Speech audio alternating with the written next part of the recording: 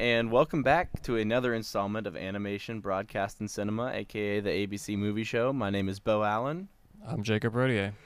and we are starting off today with something that not a lot of people are happy about. Oscars are cutting presentations, specifically the documentary short, film editing, makeup and hairstyling, original score, production design, animated short, live action short, and sound categories. Those all will be done an hour before the televised broadcast, so like an hour before the Oscars even really start. I don't think Um, anyone's happy about it. no, and the Academy president David Rubin wrote a long letter about why they decided to do this, and I am just going to read an excerpt that I grabbed from it right now. In order to provide more time and opportunity for audience entertainment and engagement through comedy, musical numbers, film clip packages, and movie tributes, a change in the show's production will take place. This year's show's producers and Academy leadership, with oversight of the Oscars, have made the decision, with endorsement from the officers and the awards committee, that every awards category must be featured on the television broadcast, though 8 awards will initially be presented in the Dolby Theater in the hour before the live broadcast begins. So they're not doing it live, but they're going to show who won, and they're going to show parts of their speeches, and they were like, everybody is going to get their Oscar moment where they win in front of a big crowd or whatever, but like they're not. They're robbing these people of a true Oscars experience, the winners of these categories and the nominees of these categories. Like, Yeah. It's extremely, extremely disrespectful to all the filmmakers who are nominated in those categories. Extremely. It's insane. I mean, And the fact that editing is part of that, which is just as important as directing and cinematography and any of the other big awards. No film would ever be possible without editing, and they're cutting that is just mind-blowing to me. so I think a reason they did film editing is because I don't know if it really crosses the average viewer's mind about how Neither does just how important editing cinematography. is. No, but cinematography, I think, is something people have a better understanding of. Like, cinematography is the thing people talk about if they want to act like they know about movies. Okay, sure. But But who cares what other people think? This is the Oscars. the Oscars care about what other people think. They care. Well, they They're- obviously don't, because when they did this, whose mind are they changing when they're doing this? No one's I- going to see this and be like, oh, now I'm going to watch the Oscars. Well, the reason that they're doing it is they're hoping to draw in more people through. They're going to have more, like, of these fucking little skits that they do. But and literally, that's what musical everybody performances. hates about the Oscars. Right. I think, well, here's they're trying to put on big acts that will draw people in, and they aren't worried about the niche group of people that watch this because film is something they very much care about. And so I don't know. I last disagree year- with that. I think that, well, I'm not disagreeing. I just think that none of this niche group that they think is watching is literally the entire audience now. I think all the people that don't care about the Oscars don't watch anymore. All the people who do care about the Oscars and care about movies in that niche group are the only people watching. So last year's Oscars had 9.23 million viewers. The year before that, it was 18.69. So they lost over half of the audience. And I think part of the biggest reason was obviously there was a pandemic and the movies weren't as good and nothing was coming out. I think that viewership will go back up purely because the movies have been better this year and there's been more movies and it's been easier for people to see movies. But there wasn't really, I mean, there weren't any performances in last year's Oscars that I can remember. It felt, as far as I can remember, it felt pretty much like going from award to award with not much in between. And so maybe whatever the only explanation I can think is whatever out of date, out of touch producers are running the Oscars right now are saying, okay, we have this niche film market that's gonna watch no matter what, because we're the fucking Oscars. So let's add in more time to get bigger music acts and have comedians do bits and people will want to tune in that don't necessarily care about anything but like maybe Best Picture. Sure, maybe that's what they think, but I don't think that's going to change anyone's mind. Literally, No. the only valuable or just like understandable reason that I would give them is that if the time was cut, like if they wanted to cut it to 2 hours, but they're not cutting any time, which is ridiculous. Well, that's what I'm. Well, what I'm trying to say is I think they took out what they view as things that the bigger audience doesn't care about, like stuff that they think would normally get skipped.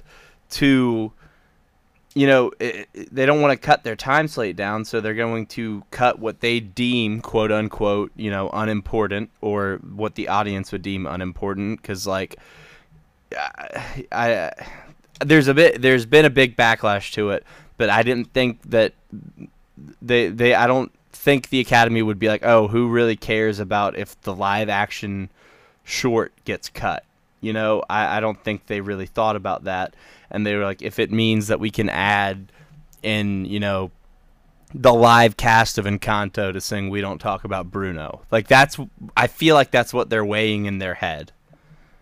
Which Yeah, I don't agree it's with. insane. It's insane that they're even like thinking like that. Right. I'm not defending it, and I'm not even trying to play devil's advocate. Well, I guess I am a little bit. I think I'm just trying to explain why they would have done this. Like, it's a terrible decision. They had, the Oscars has had some pretty good musical acts in the past. I remember SZA did Broken Clocks, or did she do that at the Grammys? I don't know. It was one I of think the that was Grammys. Fuck. I don't know. The Oscars, it doesn't need to be entertaining in between. I really don't know what we could do. It doesn't. Literally, they should be embracing this like niche audience that they have. Like, literally, just give them what they want. No one cares about these musical numbers, these comedic bits, the opening, whatever.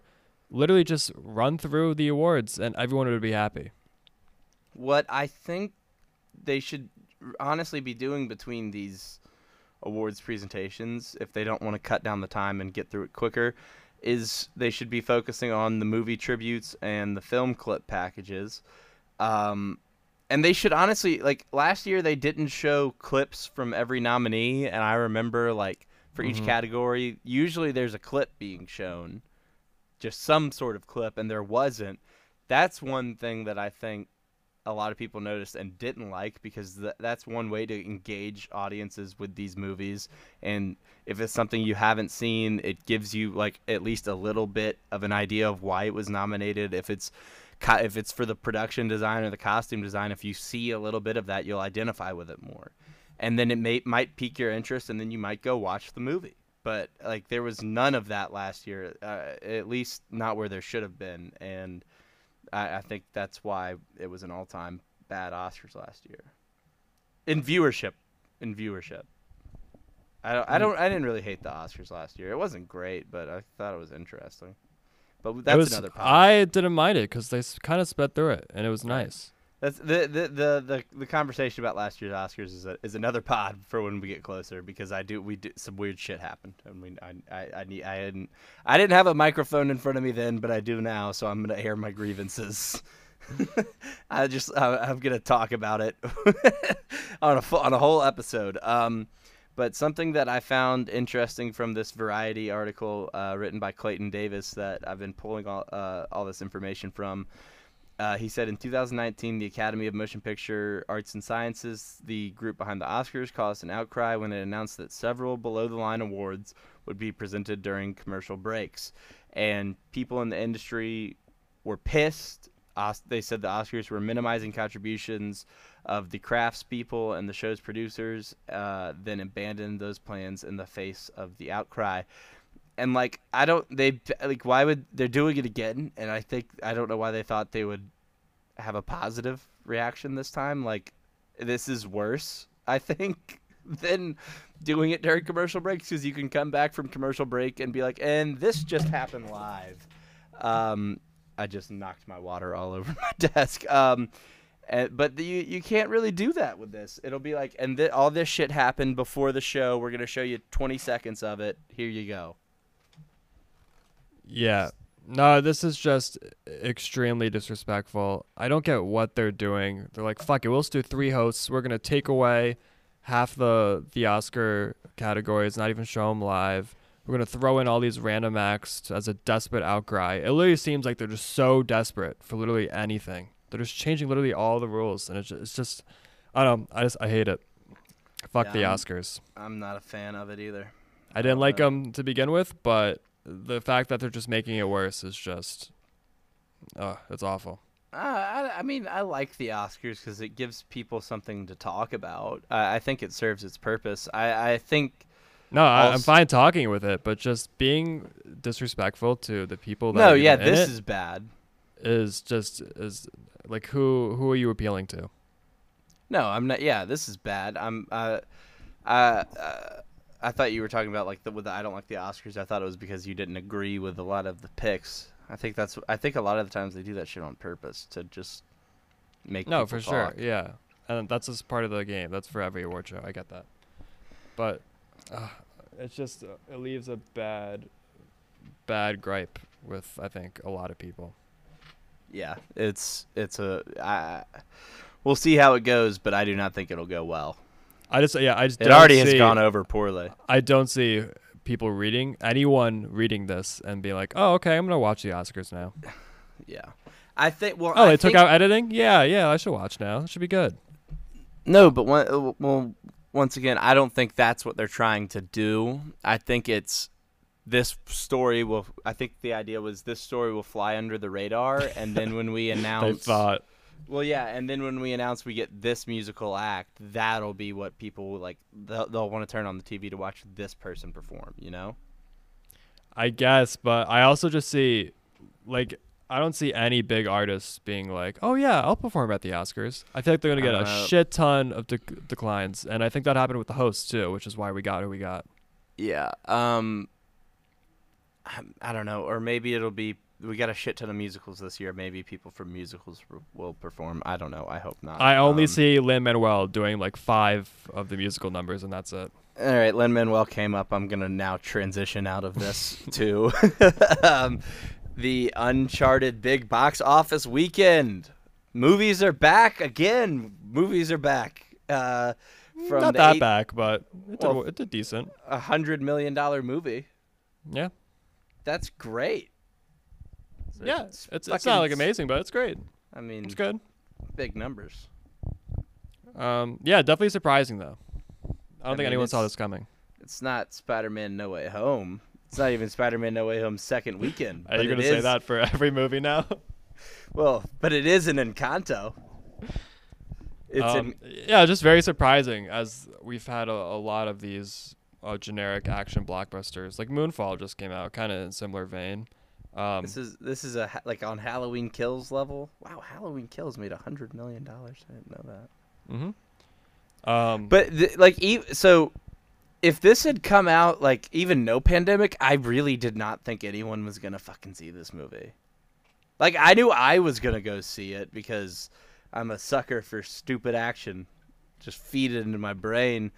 But I mean, a lot of people are seeing this movie apparently. Like it's keeping up on the dailies too. Yeah, and I'm not. I feel like it's Tom Holland. I feel like he's the only thing bringing these people in.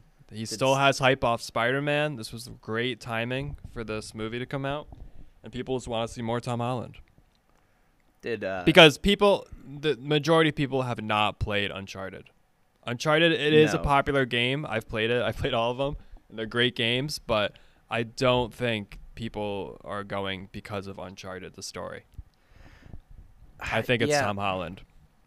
Right. Like, it's got to be the big draw. I can't think of... It's definitely not fucking Mark Wahlberg. No. It's February. It's dry season, and people are going to like see this movie. Like, do you think it's Tom Holland? So is it Tom Holland, or is it there's nothing coming out and people really want to see an action movie? I don't know. I feel like people just saw No Way Home, and they're like that was their big movie of the next 6 months, and they're good. That's what most people do. They see like their one big movie every 6 months or 4 months or whatever. I don't think it's that. It's like a big action blockbuster bringing people in. I really think it has to be Tom Holland because the Batman's about to come out, and I think that's going to be even a bigger success. So I don't know. I feel like it has to be him. I guess is he the most bankable star in Hollywood right now? I think this proved it. Is it? But this is also, I feel like I just said, it's coming off the hype of No Way Home. So maybe in a few months from now, if another Tom Holland movie comes out, we'll see what happens. Well, what about like Timothy Chalamet? If like, I think he's got an argument. Like, what if he has another movie coming off the back of Dune? Is he doing numbers like this? I don't know. Yeah, like I'm trying to think if Chalamet replaced Holland in this, would it still do as well? I don't know. I wouldn't say this. Maybe if he he'd have to have I don't know if he could do this type of action role. What's a good skinny action role for him? Damn. Like is yeah, that's pretty much it. Just a guy who walks around in the desert and looks tired and maybe dehydrated. maybe he could play like a young Indy or something. No, I don't think he can even do that. River Phoenix is the only young Indy I will recognize. Yeah, okay. But I mean, you think like is Wonka gonna make $100 million when it comes off the back of Dune Part 2? Like, well, the thing is, Wonka's got a lot of other stuff going for it too, because it's a well-known name. But I didn't want to get to this in the pod, but like I'm kind of excited for that movie. I don't know why. I love Timothée Chalamet and I love Roald Dahl, and like it's like two niche interests like are just combining right here. Yeah, but Roald Dahl has nothing to do with this besides no, the story. Fucking nothing at all. But you probably disapprove of this. It looks like it's the option. It looks like it's gonna be a jungle adventure. Like this, the story will focus on a young Willy Wonka and how he met the Oompa Loompas on one of his earliest adventures. So I did not know that. I guess we're getting an adventure Willy Wonka film, which I don't know. Feels like a reason to put Timothée Chalamet in a jungle with Olivia Colman, Sally Hawkins, and Keegan-Michael Key. Rowan Atkinson. We'll see. But yeah, I don't know. The Uncharted is definitely a strange little spike that happened. I don't think anyone expected this. No, I definitely didn't. I kind of really need to see this movie, I think, because I love dumb fucking action. And I'm kind of interested because I want to see how many like Easter eggs they make to the video game. But I haven't played I don't it. really care. I started it and then I kind of and then yeah. Which one do you start with? Uncharted. It was just the first one. Yeah. I mean, the first one, it's old and it's got its bugs. Yeah, aged poorly. But 2, 3, and 4, woo, they're awesome. Yeah. I don't know. I just need to see it. I love dumb, stupid fucking action. Like I listened to the Big Pictures podcast about they were doing it off the back of Moonfall, which I still need to see. And it was just like top 10 like dumb science fiction movies, and I was like eating it up, like adding so much to my watch list. Like Stargate. I haven't seen Stargate, and I feel like I'm missing out. Shit like that. Ghosts of Mars, Supernova, Underwater, Kristen Stewart. Yeah, I heard that one was actually pretty good. I've heard like it's trash sci-fi, but it's like supposed to be solid. I love dumb action. So here's another question I had. Los Angeles just lifted mask mandates for theaters, but for vaccinated people. Obviously, except for a few outliers, we've talked a lot about people not getting back to theaters. Is it lack of blockbusters, lack of quality overall, not wanting to go because of like the mandates? And like I could kind of understand somebody who's not super committed to movies, like just not going to the theater because they don't want to wear a mask for 2 hours. Like I could kind of understand that sitting in one spot, especially if it's like a fucking cloth one where your breath blows right back on you and it gets hot. But I don't know if this will be something that gets people back in theaters, or if prices need to go down, or if we just need better movies or bigger movies, or maybe Marvel should just make everything forever. I don't know. All right, I have two reasons why I think people are not going to the movies. I think the mask mandate has nothing to do with it. First is plain and simple COVID. I feel like once COVID hit, there was a certain amount of people who were just like, no, I'm not going to the theaters anymore, and I'm not going to until COVID is basically non-existent, or maybe never, who knows, or when it really dies out, if it ever does. The second thing is, I think a lot of people during COVID found out about streaming and home theater and got their home set up super nice and super comfortable, and are just not going to go to the theater ever again because they love their home viewing experience, and they're only going to go for Spider-Man or any of the other big ones that come out. I know it's not what you meant, but I could just pictured somebody like when the pandemic happened and they went inside for 2 weeks being like, wait, what the fuck is this Netflix thing? You're like, oh shit, look at all these movies. Just somebody who's still been going to like keeping the local video store afloat. Like, you're telling me these are online? No, but like the thing that HBO Max did, where they put movies on streaming before the theaters, and just like a lot of people are figuring out, or like buying streaming packages. They're upgrading their home setups. They're being more comfortable in their home, and they're not finding a good reason why they need to go to the theater. And I really think that's it. I think the mask mandate has nothing to do with it. I mean, like, at least near me, I'm in Connecticut. Most people, when they go to the theaters, they're eating, they have their mask off, they're drinking, they're doing whatever. Like, no one's sitting there with their mask, like, kind of scared or just not near anyone. Like, if you're going to the theaters, you're going to the theaters. You know what you're in for. And I don't think a mask mandate is changing anything. Yeah. I just meant like the restrictions in general, like especially like occupancy restrictions. I mean, that will obviously help. I mean, I'd imagine it would, but I don't know, maybe people, like you said, people just don't want to go anymore.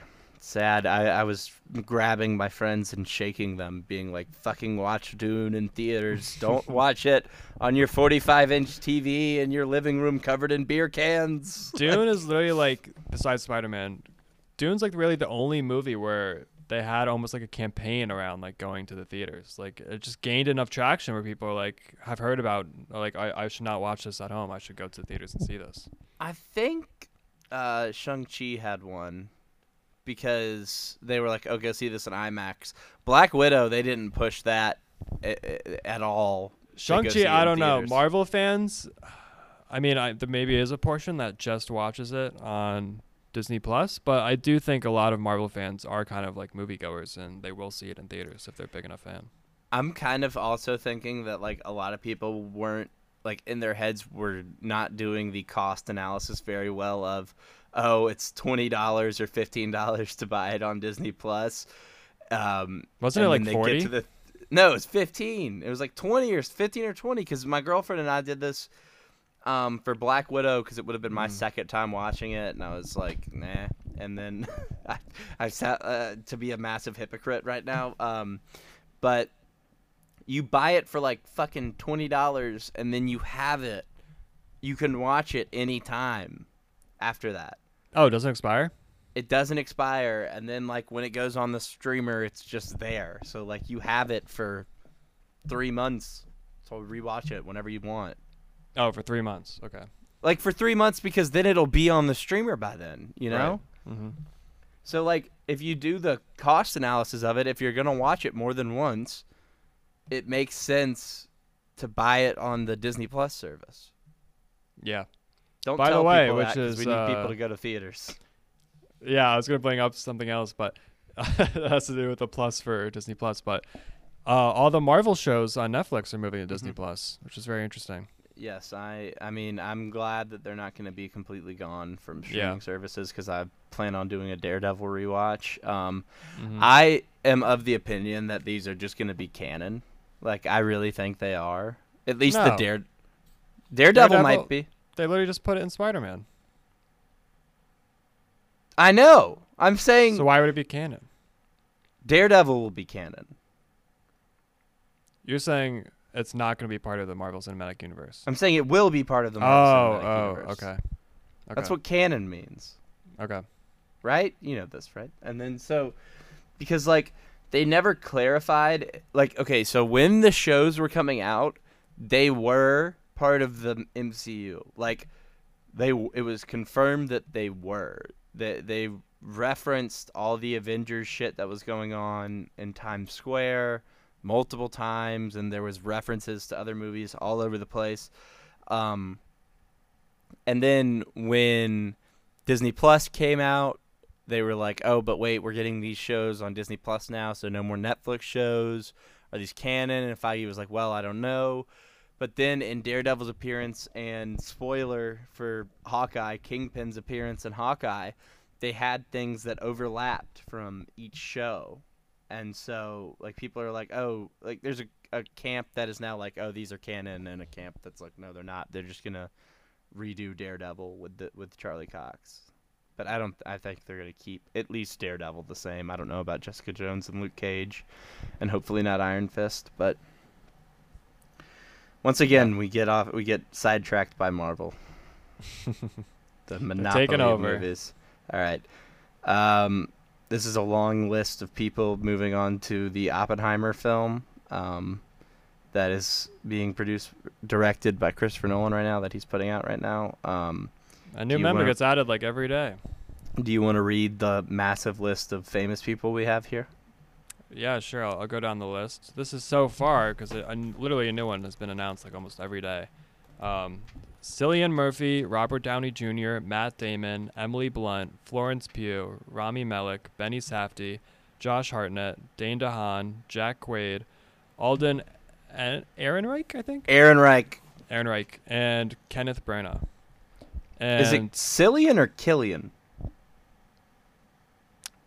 Cillian, I think, maybe. I don't know. And then I got one more. Is it Rami Malek or Rami Malik? Malek. I think. That's how I always pronounced it. I don't know. Alden Ehrenreich of Solo fame.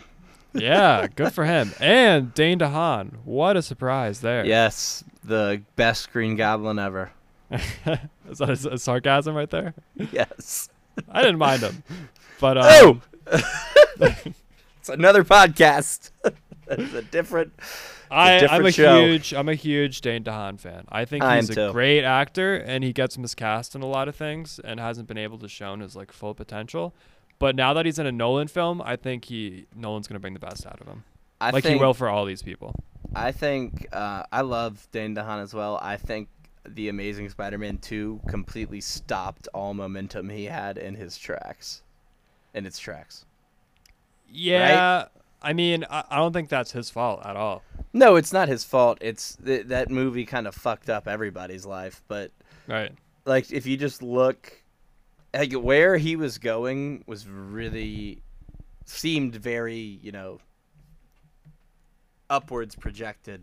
Yeah, like he's trying for all these big roles, like Valerian. That was supposed to be like a huge. That hit. was a grab, man.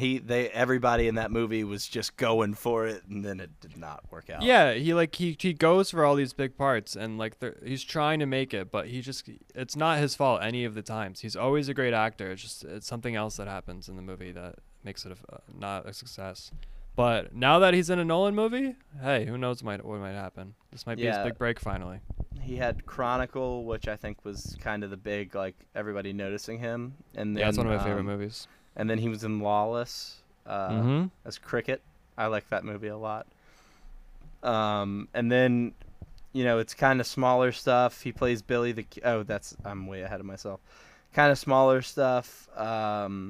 Kill Your Darlings, Devil's Knot, a couple of music videos and shorts, and then he does Amazing Spider-Man 2, and the quality falls off, except for when he plays James Dean in Life. There's also Cure for Wellness, which I heard is pretty good. Yeah, I have not seen that either, but I cannot believe I did not watch this Billy the Kid movie that he's in. The ratings are terrible, but I can't believe that one went under my radar. Love westerns. Yeah, I have not seen it. It's but either way, it's an Ethan Hawke, Dane DeHaan, Chris Pratt western, and that one went under my radar. What is happening to me? I don't know, man. You tell me. Where the hell have I been? But either way, this Nolan film is insanely stacked and definitely one of the biggest casts. I was gonna say in a long time, but Don't Look Up just happened, and Don't Look Up has a huge cast too. But I feel like we've been getting a lot of huge casts recently with this. Don't Look Up, The French Dispatch. We're getting a lot of like these big stars, a ton of big stars in one movie.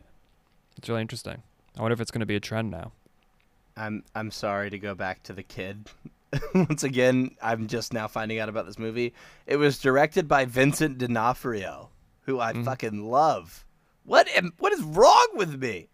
I don't know. Get over it. I'm off my game. I'm sorry. The cast looks insane, and first film to shoot black and white in IMAX. Holy shit. That's going to be incredible. That's going to be gorgeous.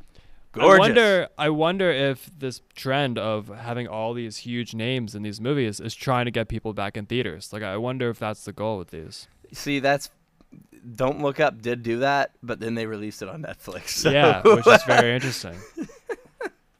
That one did kind of seem like they were going for the awards, but yeah, 100%. That's fine. But yeah, this like The French Dispatch. I don't know. The French Dispatch is also different because it's Wes Anderson, and everyone's in a Wes Anderson movie. That's always the case for his movies. Right. But Nolan, he never gets this big of a cast ever. So I don't know. It's very exciting to see what he does with this many big stars. Do you think? I wonder how much of this is I want to work on a Nolan film, and Nolan, like, is it more like people going to him and being like, I want to work with you, or him going to people and being like, I want a bunch of fucking movie stars? Well, I feel like people don't go to Nolan. Like, he's way at a higher level than, like, he goes to you. Do you have him, like, at the top of a mountain with, like, Scorsese, like, just writing down movies and sending them down from the heavens? I mean, he is at that level. Like, I don't think he's auditioning people unless it's like for like a smaller role. Like for the leads, I think he chooses for mostly everything. Like I imagine like Cillian Murphy. I think it's Cillian. He was like, I want to be a part of this, but like Cillian, I know. Cillian, he said in an interview that Nolan chose him. I meant I want you to be a part of this. Sorry. Dane DeHaan, that's got to be a pure grab from Nolan. I don't see Dane DeHaan going to Nolan. But like RDJ or Matt Damon, I could totally be like, hey, man, I really want to work with you. Emily Blunt, I think, is on that level. Yeah, I mean, maybe. Who knows what's going through his mind. Kenneth we'll find out. I bet Kenneth Branagh are boys, so he was like, yo, lob me a role where I can do an accent. If I could sit on a yacht again, that would be perfect. If I could do the whole movie from a yacht again and just do an accent, I am in. Alden Ehrenreich, Han Solo, he can do whatever he wants, right? Off that movie. Jack Quaid too. What a pull. Just huge star power out of those two guys. I was being sarcastic about Alden Ehrenreich. But no, it's crazy the pull he's getting from all these big actors, and it's going to be really exciting in IMAX to see all these big stars. I want Florence Pugh to be in, I think, every movie ever made. She is great. She's so endearing. She's one of those people that I'm like, you're just so fucking charming. God, I'll be happy for you that your boyfriend's in a house on fire. I guess. I guess that I'm happy for you. She's so great, man. I think she could she could approach the Holland Chalamet level here pretty soon. I think she can, and I think we'll definitely get there. But what's interesting with this big cast is I feel like, unfortunately, we're going to see these people pop in the movie for like 10 minutes and then they're going to dip. And that's another thing I'm wondering about is how they're going to like handle the screen time. Yeah. Unless it's just going to, but even if it's like 3 hours, I still don't, like, I feel like not that many people can like be in this movie for that long. I think a lot of it will be like bit parts, like especially something like Bradley Cooper in Licorice Pizza, where they come in and throw their fastball for 5 to 10 minutes and then leave. But also, we've never seen that from Nolan before. Like, he's never done that. No, I'm very interested to see him work with like bona fide movie stars in this way. Because I mean, what movie like true peak of their power movie stars has he really worked with? Like Leo, Bale. was that? Do you think that's movie star Bale? I think Batman made him like household name Christian Bale. Sure, I guess. But he worked with him for 3 movies. Right. So I guess he was each one. The legend was growing. Mm-hmm. McConaughey, I wouldn't call that movie star McConaughey. That's off the back of, the rom-com McConaughey. Sure, yeah. Yeah, this is I really think where he's like he gotten has bigger. well-established stars. I mean, he has worked with Matt Damon before, but in a little role. I guess Matt Damon, does count as like a little pop-up role. Which one was that? I'm Interstellar. going completely blank. Oh yeah, God, yeah, exactly. Like 10 minutes, just dialing it up to fucking 10. Yeah, so maybe that's gonna be this whole movie. It's gonna follow Robert Downey Jr. and Cillian Murphy the whole time, and then it's gonna be like, oh shit, Matt Damon. Oh shit, Yeah. Florence Pugh. Oh shit, Benny Safdie. They're all acting completely insane when they come up. I want Kenneth Branagh being like a German scientist that is defected and just like hair like, pulled out from all the stress like every which way, like looking like he hasn't slept. Tenet, Robert Pattinson, that's a weird situation because it's a star. He was a huge star and then he dipped because he was like, I'm going to make weird fucking indie movies with Willem Dafoe for years. No, yeah, this is gonna be a very interesting Nolan movie, and it's a can't wait. biopic of all things. So Yeah, we'll see what he does. I'm a little anti the biopic right now, but if Nolan's doing it and Cillian Murphy and all these people are in it, then I'll watch it. But just stop it with the biopics, but like not this one. All right, what have you seen recently, buddy? It's been a while since we've talked about what you've seen. Yeah, Bo did his little solo pod last week. I was vacationing, and don't say it was terrible. I know. I'm like a huge part of this podcast, and I'm the one that like really makes it. But well, that's why I mean, that pod is why I need you here. I need somebody to reel me in when I get going about fucking the kid that I just found out existed. Or if I'm gonna get down the Stargate underwater lane, like I need somebody to reel me back in. Yeah, that's why I'm here. So yeah, the past 2 weeks, I guess I'll go through some. I guess the most notable one is I saw The Worst Person in the World. It was playing in theaters near me. Is it still not playing near you? Is it not wide release yet? They refuse to show me that movie. Don't know why. That's unfortunate because this movie was actually incredible. Like I think it's a perfect movie. It's fucking incredible. I did not think it would be as good as it was. Like this movie was structured so well. The acting was amazing. It was just like a movie that I've kind of been like thinking about like writing and like making, and they just like nailed it perfectly and did everything. Fuck. I wasn't upset about it because of how well they did it. But yeah, it was such a good movie. There's like so many like different layers to it. The visuals were great. The acting was great. I want to see it again immediately. Yeah, it's an incredible movie, and I recommend if it's playing near you, definitely go see it. But besides that, nothing's gonna beat that for the next while. I watched Mass, which got some critical acclaim from last year.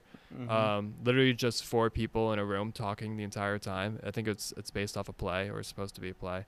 Not based off a play. I think it could have been a play if they wanted to. But very, very depressing and tragic topics of school shootings. It follows 2 parents of the kids who were involved in a school shooting, and they are talking out their differences. It is very, very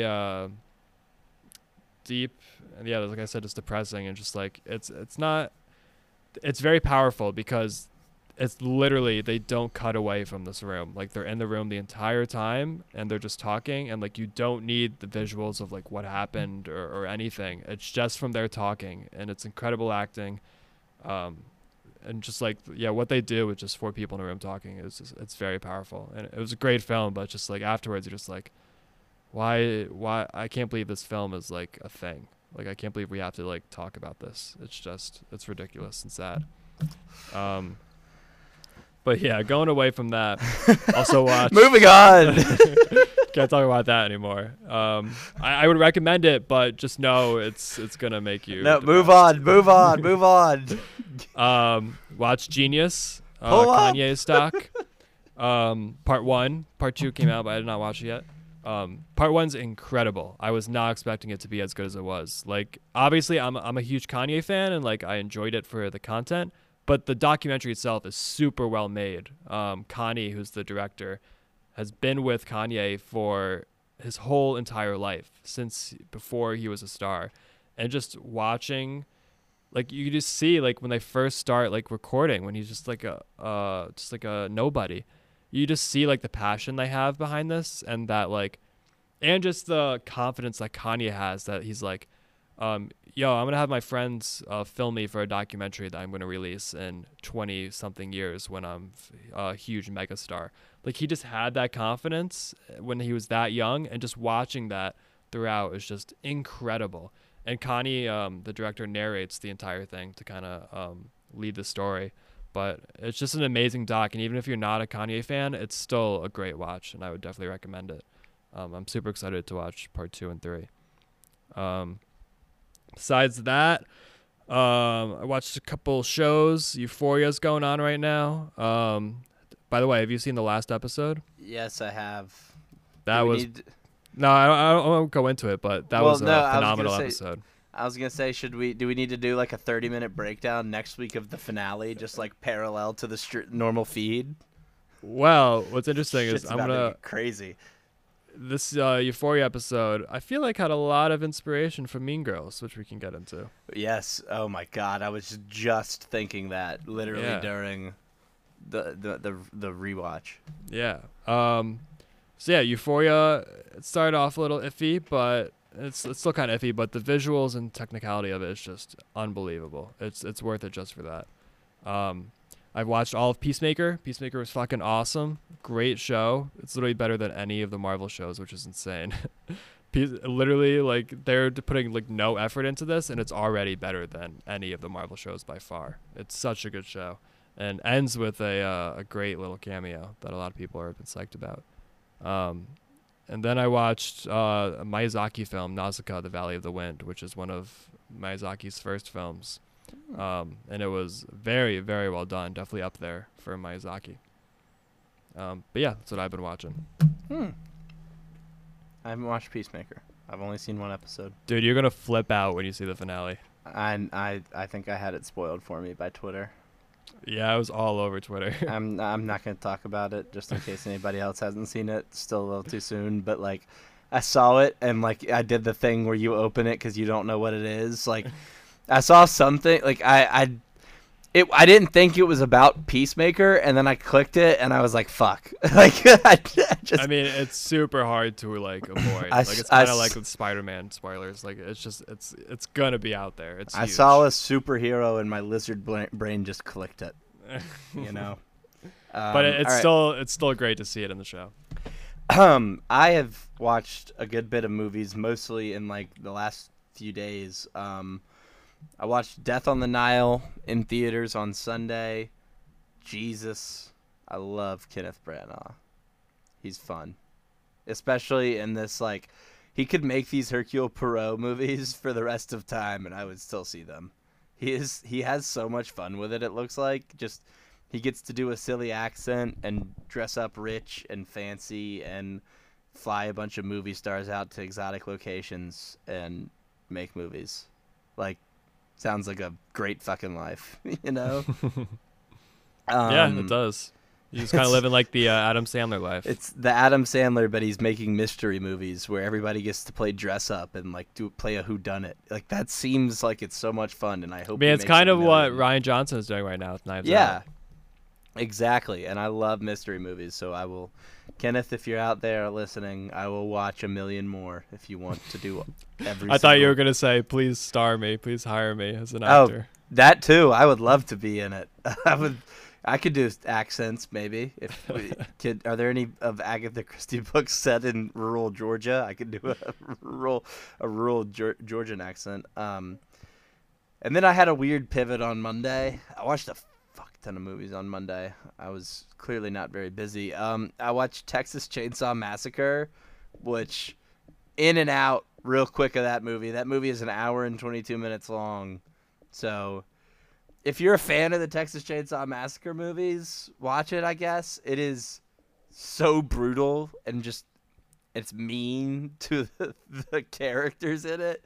And it kind of makes Leatherface into like a good guy. It's the original Texas Chainsaw Massacre was like about like the anti-Vietnam hippie movement that had kind of started, and like so this one kind of covers like gentrification of like rural or poorer areas, and it's about these like teens that are like gonna fix up this old town and make it like an influencer paradise, and then they like kick Leatherface out of his home and it triggers him and he goes on a chainsaw rampage. The kills are good. It's getting people are being mean to this movie, but like I think I've seen people bashing it. I think they're looking into it too much because like if you've seen the original Texas Chainsaw Massacre, it's not. It's just. But that has critical acclaim. It does because it was the first movie to like. It was not critically acclaimed at the time. It was a huge cult hit, which has since been like cited as inspirations for other critically acclaimed slashers, and it helped kick off the genre along with Halloween. But I don't know what people wanted from this. There was a scene where he took a chainsaw on a party bus and killed like 20 people, and it was awesome. The final kill in the movie is so fucking cool. I mean, it's good. It's not good. I won't say it's good, but I'll probably watch it again. Like it's fucking fun, man. I just like slashers, I guess. I don't know, and I'm too nice to them. In that same day, though, I watched Rush Hour 2 for the first time. Oh. Loved those movies. They're great. I will probably get to 3 here very soon. And then right after I finished those movies, I was like, I'm going to do a Kung Fu. I texted you this. I was like, I'm going to do a Kung Fu movie deep dive because I love Jackie Chan doing karate on the screen. And they had a whole section for that in the Academy Museum. It was cool. About Kung Fu movies? Yeah. Or Jackie Chan? It was mostly Jackie Chan. They focused on Jackie Chan, but I think there's some other ones in there. Wow. So then after that, I decided to watch the movie Ip Man, which is about this guy named Ip Man, and he was like 1930s, 1940s China, and this was a real person who. Have you seen Ip Man? I always thought it was IP Man. I never. No, it's Ip Man. It's Ip Man. So no, I have not. I've seen clips though. Real guy, played by Donnie Yen, very very good. And 1930s, 1940s China. So Japan is like taking over China at this time, and this guy's just a master of a type of kung fu called Wing Chun, and he beats the fuck out of people. And he was a real dude, and apparently he really did this shit. This is a biopic movie, and it rocks. Ip Man, also, real fact, the guy who trained Bruce Lee. The real guy? The real guy trained Bruce Lee. I sent this clip to you. This isn't really spoiling anything. Bruce Lee shows up in the end of Ip Man 2 as like a kid. He's like 5 years old, and he's doing the nose thing, where he pushes his nose. He's like, train me. Like, I'm going to be your greatest student. He's like, come back when you're older, kid. And you're like, oh, look at that. That's so sweet. Like, and then I started Fist of Fury last night, the Bruce Lee movie. I got like 10 minutes into it, and then Kanye started playing music, and I was like, oh, I'm intrigued by this other thing. So I went over there, but I'm going to finish Fist of Fury here soon. So, and then I'm going to move on to some more Kung Fu movies, so I'll probably have a bigger breakdown of that next week. But I've Definitely watched a lot of movies. Definitely got to watch Kanye's doc.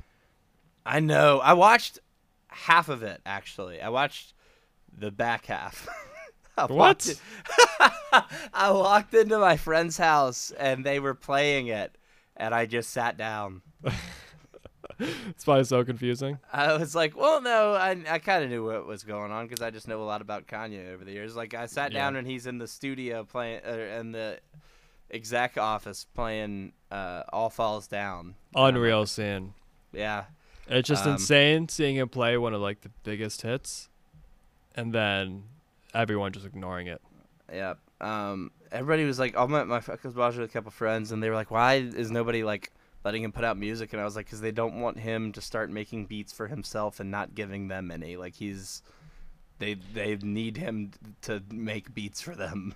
Yeah, one of the most, I think, insane things is just seeing all the people trying to latch on to him even before he's famous. Just thinking that he's going to be famous and just trying to latch on to him and like grow with him.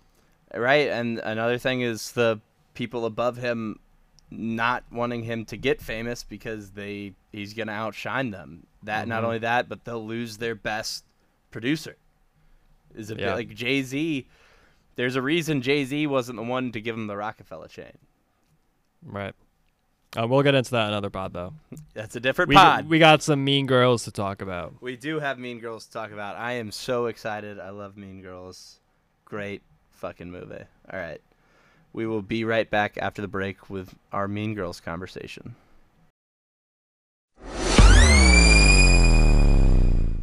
Hey everybody, it's Bo here to tell you about our sponsor, Album Book Club. It is a book club, but, for albums. And they have weekly picks that they put out on their Twitter at Album Book Club 1. And they have curators that choose picks week by week. It can range from hip-hop to bluegrass to death metal to indie to pop. It's all over the place.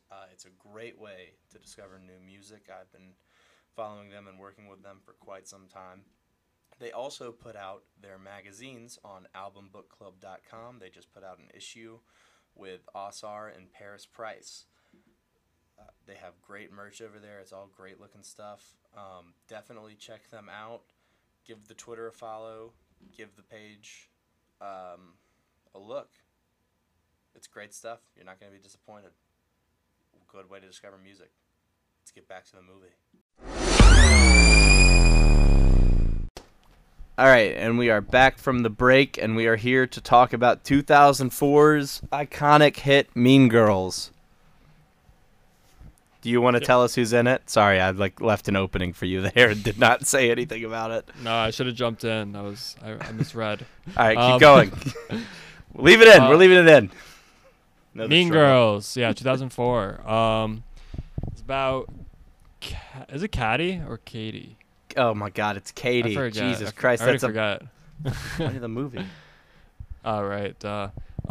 Katie Heron is a hit with the Plastics, the A-list girl clique at her new school, until she makes the mistake of falling for Aaron Samuels, the ex-boyfriend of Alpha Plastic, Regina George. That's great. Director Mark Waters, who has quite the resume.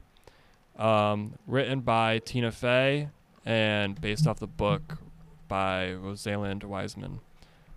This stars Lindsay Lohan, Rachel Adams, Jonathan Bennett, Tina Fey. Rachel McAdams. Oh, did I say Adams? Sorry. Yes. Rachel McAdams. Jonathan Bennett, Tina Fey, Amy Poehler, Tim Meadows, Amanda Seyfried. And that's the big ones. Yeah. So this movie was obviously a hit at the time. It drew a lot of comparison to those that came those that came before it, particularly Clueless and Heathers. There was a lot of mixed a lot of these are backhanded compliments. Like somebody called it an uneven comedy in this Mean Girls review from Variety written by David Rooney. Are these all from 2004? Yeah, the one that I'm mostly pulling from this Variety interview is right after it came out. Lots of praise for Faye's writing and her first feature role. Well, This is also kind of backhanded. It has some winning moments for Tina Fey. Yeah, standard glossy visual energy of good teen pick plus plenty of snappy wardrobe. That's a pretty good review of this movie. It's an iconic teen movie, but it is at its core very, I think, derivative of Mean Girls and Heathers. Not to say it's ripping them off, but you can definitely see the influences and inspiration from it. Totally. Particularly with Heathers is something I this time I came around to. I was thinking about it more and more again. Like, the plastics are just the Heathers, right? Like 3 girls who run the school. Yeah, I would say so. And then they bring in an outsider who I think is new to the school. I think Veronica's a mysterious new kid. They bring her in because they're intrigued by her because she's new, and then make her part of the group and make her popular. And she gets really sucked in by the presence of these girls, and then she becomes too much like them, and she doesn't like it. The only difference here is instead of trying to take Regina George down or take the main Heather down, she gets Christian Slater to murder them. What's very interesting about this movie is, since we've watched Superbad 2 weeks ago, it's very interesting comparing these two, because Superbad is like one of the most realistic depictions of high school, while this is like almost the complete opposite, like one of the most cliched versions of high school. I know that's the point of the movie, but just thinking about that in terms of like what we watched recently, it's just like they're almost polar opposites. So this is something that I was thinking about, and Euphoria actually got me thinking about this, because somebody made the point the other day that online that Euphoria, a lot of it's from Rue's perspective, so we don't know how much we can trust. Like, she is the narrator, and the whole thing with untrustworthy narrators, and somebody was like, maybe the production wasn't actually that good on Lexi's show. She just saw it that way because she's so happy for her like ex-best friend or best friend or whatever. That's not what I'm trying to talk about, but it just got me thinking about that with the show. Katie spent 12 years in Africa and was homeschooled. She doesn't know what a high school is like, so I think maybe part of it is like this is to the over examination of the cliques and the over exaggeration of the cliques in the school are probably to show how foreign it feels to her, because I think even to a 2004 high schooler, like, you're supposed to be seeing this from her perspective. That would not be what high school looked like in 2004, I think. I mean, what do I know? I was 6. No, I don't think people are acting like gorillas everywhere. That was also, this is a little bit early, but that was something that I loved, like, when she was comparing shit to the Jungle, and it would be like in her head, and they would be like, moving around on all fours around the watering hole in the middle of the mall. But then when like the burn book gets published, like, she says it in her head, but it's actually what's really happening. Like, these girls are all just beating the hell out of each other. Yeah, it was a great foreshadowing moment. It's so funny. So you mentioned the cast here: Lindsay Lohan, Jonathan Bennett, Rachel McAdams, Tina Fey, Tim Meadows, Amy Poehler, Lizzie Kaplan. I've seen her in a bunch of stuff since then. Neil Flynn, Amanda Seyfried. Just wanted to shout them all out again. Amanda Seyfried, I think low-key goes on to have the best career, the most success. I mean, she was in Mank, one of the best pictures of the 21st century. So you can make an argument about Lindsay Lohan and her success, even though that's not where she is now. But I think she had a higher rise than Amanda has. I think Lindsay Lohan had the highest peak straight off the back of this movie, but like, I don't think Amanda Seyfried is done peaking. I think she's really starting to hit it, because more and more I've seen people come around to like, oh wow, Amanda Seyfried was in a bunch of really good movies that we. No, I'm not denying that she's great. No, but what I'm saying is, I think she's like especially like with the Mamma Mia movies. Jennifer's Body is getting like a huge cult following right now. Mank, I mean, a bunch of stuff. Like, people have just been coming around on it, and are starting to like see it, and she's getting a lot of hype off this. Sure. Yeah, but I think Rachel McAdams is super established and has a great career. Obviously, Tina Fey and Amy Poehler are dominant in their category. But yeah, no, I would agree with that for the most part. Lacey Chabert, not doing much, unfortunately. No. In the Black Christmas remake, that was not very good. And was apparently so forgettable that they followed up with another one 11 years later. Tough looks for Gretchen Wieners.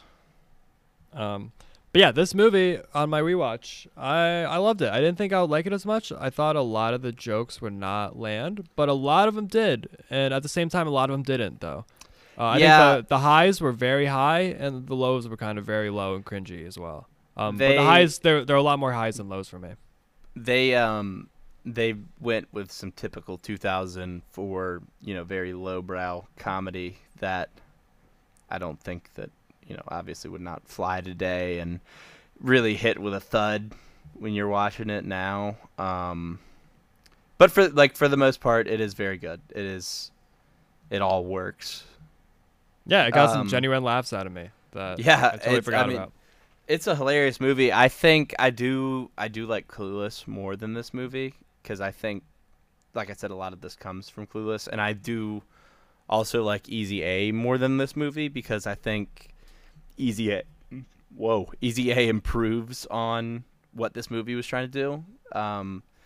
But this movie is such a cultural touchstone and such an inspiration for movies that came after it, and such a high bar for the teen movie genre that I don't think I'll ever hate it, and I'll always return to it. Probably, I mean, I guarantee I'll watch this at least once a year, and everything. There's gonna be parts that make me laugh when the sex ed teacher says if you have sex you'll get pregnant and die, and then he misspells one of the STDs on the board. I can't remember which one he misspells. He writes gonorrhea up there, and he spells it like GU or something. It's so funny.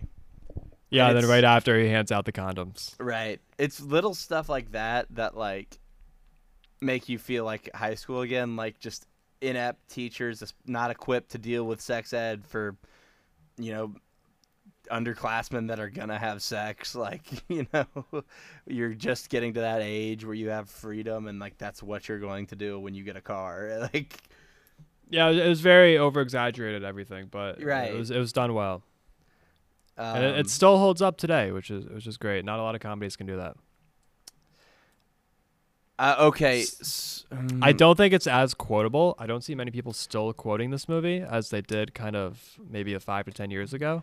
But the quotes still land. The quotes, where I see a lot more of this now is the GIFs are what is living on. I see a lot of GIFs. True. I agree with that, yeah. Uh, I don't see it used in everyday talk, but definitely GIFs, yeah. I see it. Yeah, I see it all the time. I remember being in middle school and high school. I used to hear "You Go Glen Coco" all the time, and "Get in, bitch, we're going shopping" all the time, and it made me the "You Go Glen Coco." I was like, that's not even a funny line in that movie. Why are we? And then October 3rd and Wednesdays we wear pink and all that. It was everywhere. Yeah, And now it's it was. not. There's a lot less of that. But then again, it could be that we're not in high school anymore, and people aren't quoting high school movies. It also could be that Euphoria took its place. That's true. Because everyone is quoting and gifting Euphoria right now. Before we get to that, actually, let's do Mark Waters really quick. Sure. There's when Freaky Friday and Mean Girls come out, those are back-to-back years. Those are huge hits. Do you think he's kind of looking around and telling himself that he's the next John Hughes? I mean, when I looked back at his filmography, not that impressive, honestly. No. He had Mean Girls and Freaky Friday, and then that's pretty much it. He has a bunch of random Disney or TV movies, some random sequels here and there. But yeah, no, he really only has 500 Days and Mean Girls for him. But 500 Days, I mean, he was a writer or producer of that. He produced it. He didn't even, No, he directed it. No, he didn't direct it. He 100% did. Uh-uh. Oh no, you're right. I'm 100% wrong. That was directed by Mark Webb. Yes, I knew that. I'm sorry. Who he did off produce the it. But he the- was a big Sorry. producer for it. Off the back of 500 Days of Summer, famously got the role of Amazing Spider-Man director for some reason. I don't. Right. A lot of Amazing Spider-Man being referenced today. Right. Dude, My bad. Fucking Mark Waters. I loved the Spiderwick Chronicles when I was a kid, and Yeah. he just butchered a fantastic series. Yeah. But He also made He's All That. he did. He did not. He did. He made the new He's All That. Oh, that's God. How far the mighty have fallen. Yeah, just he's not. He's at an all-time low right now. Man, But he made Mean Girls, so right. I was about to say Freaky Friday is a big cultural touchstone still, I think. And he got to work with Jamie Lee Curtis, a legend, and Lindsay Lohan, a crackhead legend, and then and then he made Mean Girls. So good for him. He's probably getting a good residual check off that. I think that's all he's living on. All right, so Actually, I don't know. He's All That did very well, so. No, it didn't. You're lying to me. No, it got huge numbers on Netflix. Did it really? Because of Addison Rae. Ugh, I hate it here.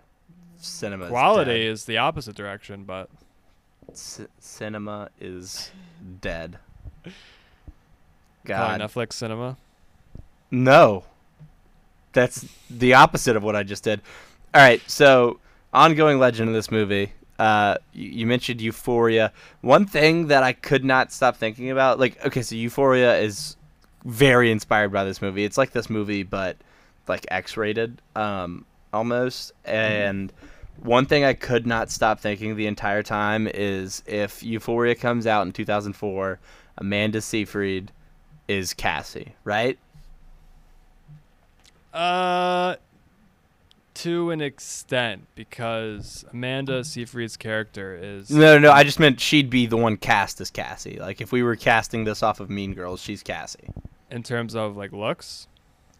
I think she would be good in that role, especially like if you see her play Marion Davies. I think for some reason Cassie's like a cross between the Mank Marion Davies role and Karen Smith. Oh, okay, I see what you're saying. Yeah, I think she would play Cassie. Yeah. Yeah. Lizzie Kaplan. I don't know who Lizzie Kaplan would be. I don't know, but you definitely see a lot of like those high school stereotypes displayed in Euphoria in like a different way. Yeah. Especially in the most recent episode, for people who haven't seen it, it's a play. They definitely took a lot of, I feel like, inspiration from Mean Girls and these other high school cliches. Yeah, the play, which I don't know if this is really spoiling anything. Lexi in the show wrote the play, Maud Apatow's character, and the play has a lot of the over exaggeration of, high school clickiness, I think, and high school stereotypes, which is a lot of what this movie is. So, Euphoria already pretty inspired by, I think, teen movies of the past, and then that was like almost like a tribute to it. Mm-hmm, for sure. It was it was a good episode, and I love any chance I can get to point out references to other shit and talk about Mean Girls and Clueless. What quotes from this movie really landed for you? Like what jokes from this movie really landed for you? Like what were some of your favorites? I still really love the race jokes. I mean, the ones in the beginning. Oh no! where they're calling out when the new students from Africa, and they point right at the black person. Yeah. And just the black people at the lunch table too. Like those jokes, I know they might not have aged that well, but they're still hilarious. I think the difference between that and like something, it's not as mean spirited because it's right pointing out the white person as being the fucking culturally insensitive. Like exactly, yeah. That makes, and then that has not aged super poorly. I was a big fan. Almost everything Damien says makes me laugh because that guy has the best comedic timing in the show. And when Miss Norbury's like, when they see her at the store that Lindsay Kaplan works at, and she goes, "I'm kidding. Sometimes older people make jokes too." And Damien quietly says, "My grandma takes off her wig when she's drunk." And then Tina Fey looks back and goes, "Your grandmother and I have that in common." Like, that's such a top tier interaction between the two. Oh, it's so great. My favorite quote that really made me laugh, even though I've heard it before, but it just really hit me this time, is when they're doing the confessions at the end from the Burn book, or just the confessions in general. And this one chick just goes, "Well, one, that you don't even go here, girl." It's so funny still. Oh, that's where I thought you were going. going You don't even with go here. No, it was another one. It was I don't hate you because you're fat. You're fat because I hate you. That line is so good. I completely forgot about that, and I snorted. It was so unexpected for me. Same. Oh I my God. completely forgot about it, and now I'm gonna use that when I talk to people now. So funny. It's gonna be my number one insult. My favorite has actually always been Damien when he's in the girl's bathroom and the girl goes, "Hey, get out of here!" And he goes, "Oh my God, Danny DeVito, I love your work." Yeah. It's another classic. That shit makes me laugh so hard. It's so good. I love. I think I have ESPN or something. Yeah, my boobs could tell when it's gonna rain. She's Just like, the fact that she says ESPN over like any other channel is too good. And then she goes, then she goes, "Well, I could tell. My boobs can tell me when it's already raining." And at the end, when she's standing in the pouring rain, and she touching her grabs boobs. she says, "There's a 30% chance it's already raining." She's just getting poured on. There's some really dumb humor in this. It's great. This is, I think, one more before I move on here in a second. But it's when Neil Flynn plays the dad, and I think he was completely underutilized in this movie. And the mom says, "Where's Katie?" And then Neil Flynn, "She went out." The mom, "She's grounded." And then the dad goes, "Are they not allowed to go out when they're grounded?" Because they just have no idea how to parent in America. It's so funny. Oh God. Let's see. So I was watching an interview with the guy who plays Damien, Daniel Franzese, and he talked about how some stuff was going to be different. He said he just remembers little quotes pretty much about it. One thing he remembered was when they go to like the back building at the beginning, right when they meet each other, he's supposed to be smoking a cigarette when they walk back there, and Katie goes, "You shouldn't do that," and Daniel's supposed to look at him and go, and inhale and blow out and go, "It keeps me thin." And then he said it got cut because Mark Waters didn't like to portray teens as smoking cigarettes, but like that's a top tier joke. Interesting. And then Norbury was originally going to get found with drugs because Kevin G was supposed to be like selling ecstasy. Miss Norbury was supposed to take it and confiscate it and put it in her desk, and it was going to get found by the cops after the burn book leaks. And so the entire school goes in front of the school board, and Kevin G is supposed to like stand up and like be like, they're my drugs, and then he doesn't show up, so Damien takes his place, and one of the lines he was supposed to say was like, "Oh, Miss Norbury saved my life. I could be listening to house music right now." Just totally he has a bunch of funny lines, just totally underutilized still. He could have been funnier. I agree. One of the best moments in the movie is when they're doing the candy cane thing, and he gives one to Katie, and then he walks out and he goes, "And none for Gretchen Wieners, bye." I did have one more thought that I actually had not thought of when I was watching this movie, which was Regina George and Janice are both bad friends to Katie. Terrible friends. Oh, yeah. Horrible. Just like Janice blames Katie for pretty much becoming the person Janice made her, and the same with Regina George. Like they both created what Katie was because she was completely clueless. She had no idea what America was like. Oh yeah, no, terrible friends. I like Katie getting the hate, that much hate from the school, just totally unwarranted. Yeah, no, I agree with that. I hated it. I was mad. I was mad at Lizzie Kaplan. I don't like being mad at Lizzie Kaplan because I like her. Now You See Me Too is better than Now You See Me. I couldn't make it to the second one after that horrendous ending of the film. It's a different pod. It's a different episode. She's not in the first one. That's the difference. Is Lizzie Kaplan's not in the first one. But the fucking Eisenhower guy is Jesse Eisenhower is being neurotic as ever. All right. Zack Snyder saw him do that and said, "All right, now do that, but be Lex Luthor." We have it. God. All right, what more do we have? I don't know how much more I have left on this movie. It's there's not a lot to say besides it. I think No, defined. Well, I was gonna say it defined teen movies for a generation. yeah, no, I agree, and it still holds up today, which is rare for comedies. Yeah, I think this is one that will be watched for generations to come. Like this is one that like parents are showing the kids for I sure. don't know about that. I think kids are gonna Really? find it on their own. I don't think this is like a family movie. You see, the thing is, I really don't see why not. The sex stuff is like, No, I'm not saying it's too explicit, but I think it's like the dumb humor of it. It's not like necessarily a family movie. It's not that type of comedy. oh, I don't know, man. I think a lot of these teen movies play well with. Like, I'm not saying you show it to like a 5-year-old. I'm talking about when the kid's like 13. I think that's like No, I right understand that, but I don't know. 13, 14 going into high school. I think it's like a perfect. Son, this is what high school is. Well, Gonna you look like. got to explain this is not what high school is like, but like, Just preparing you for high school for watching this movie.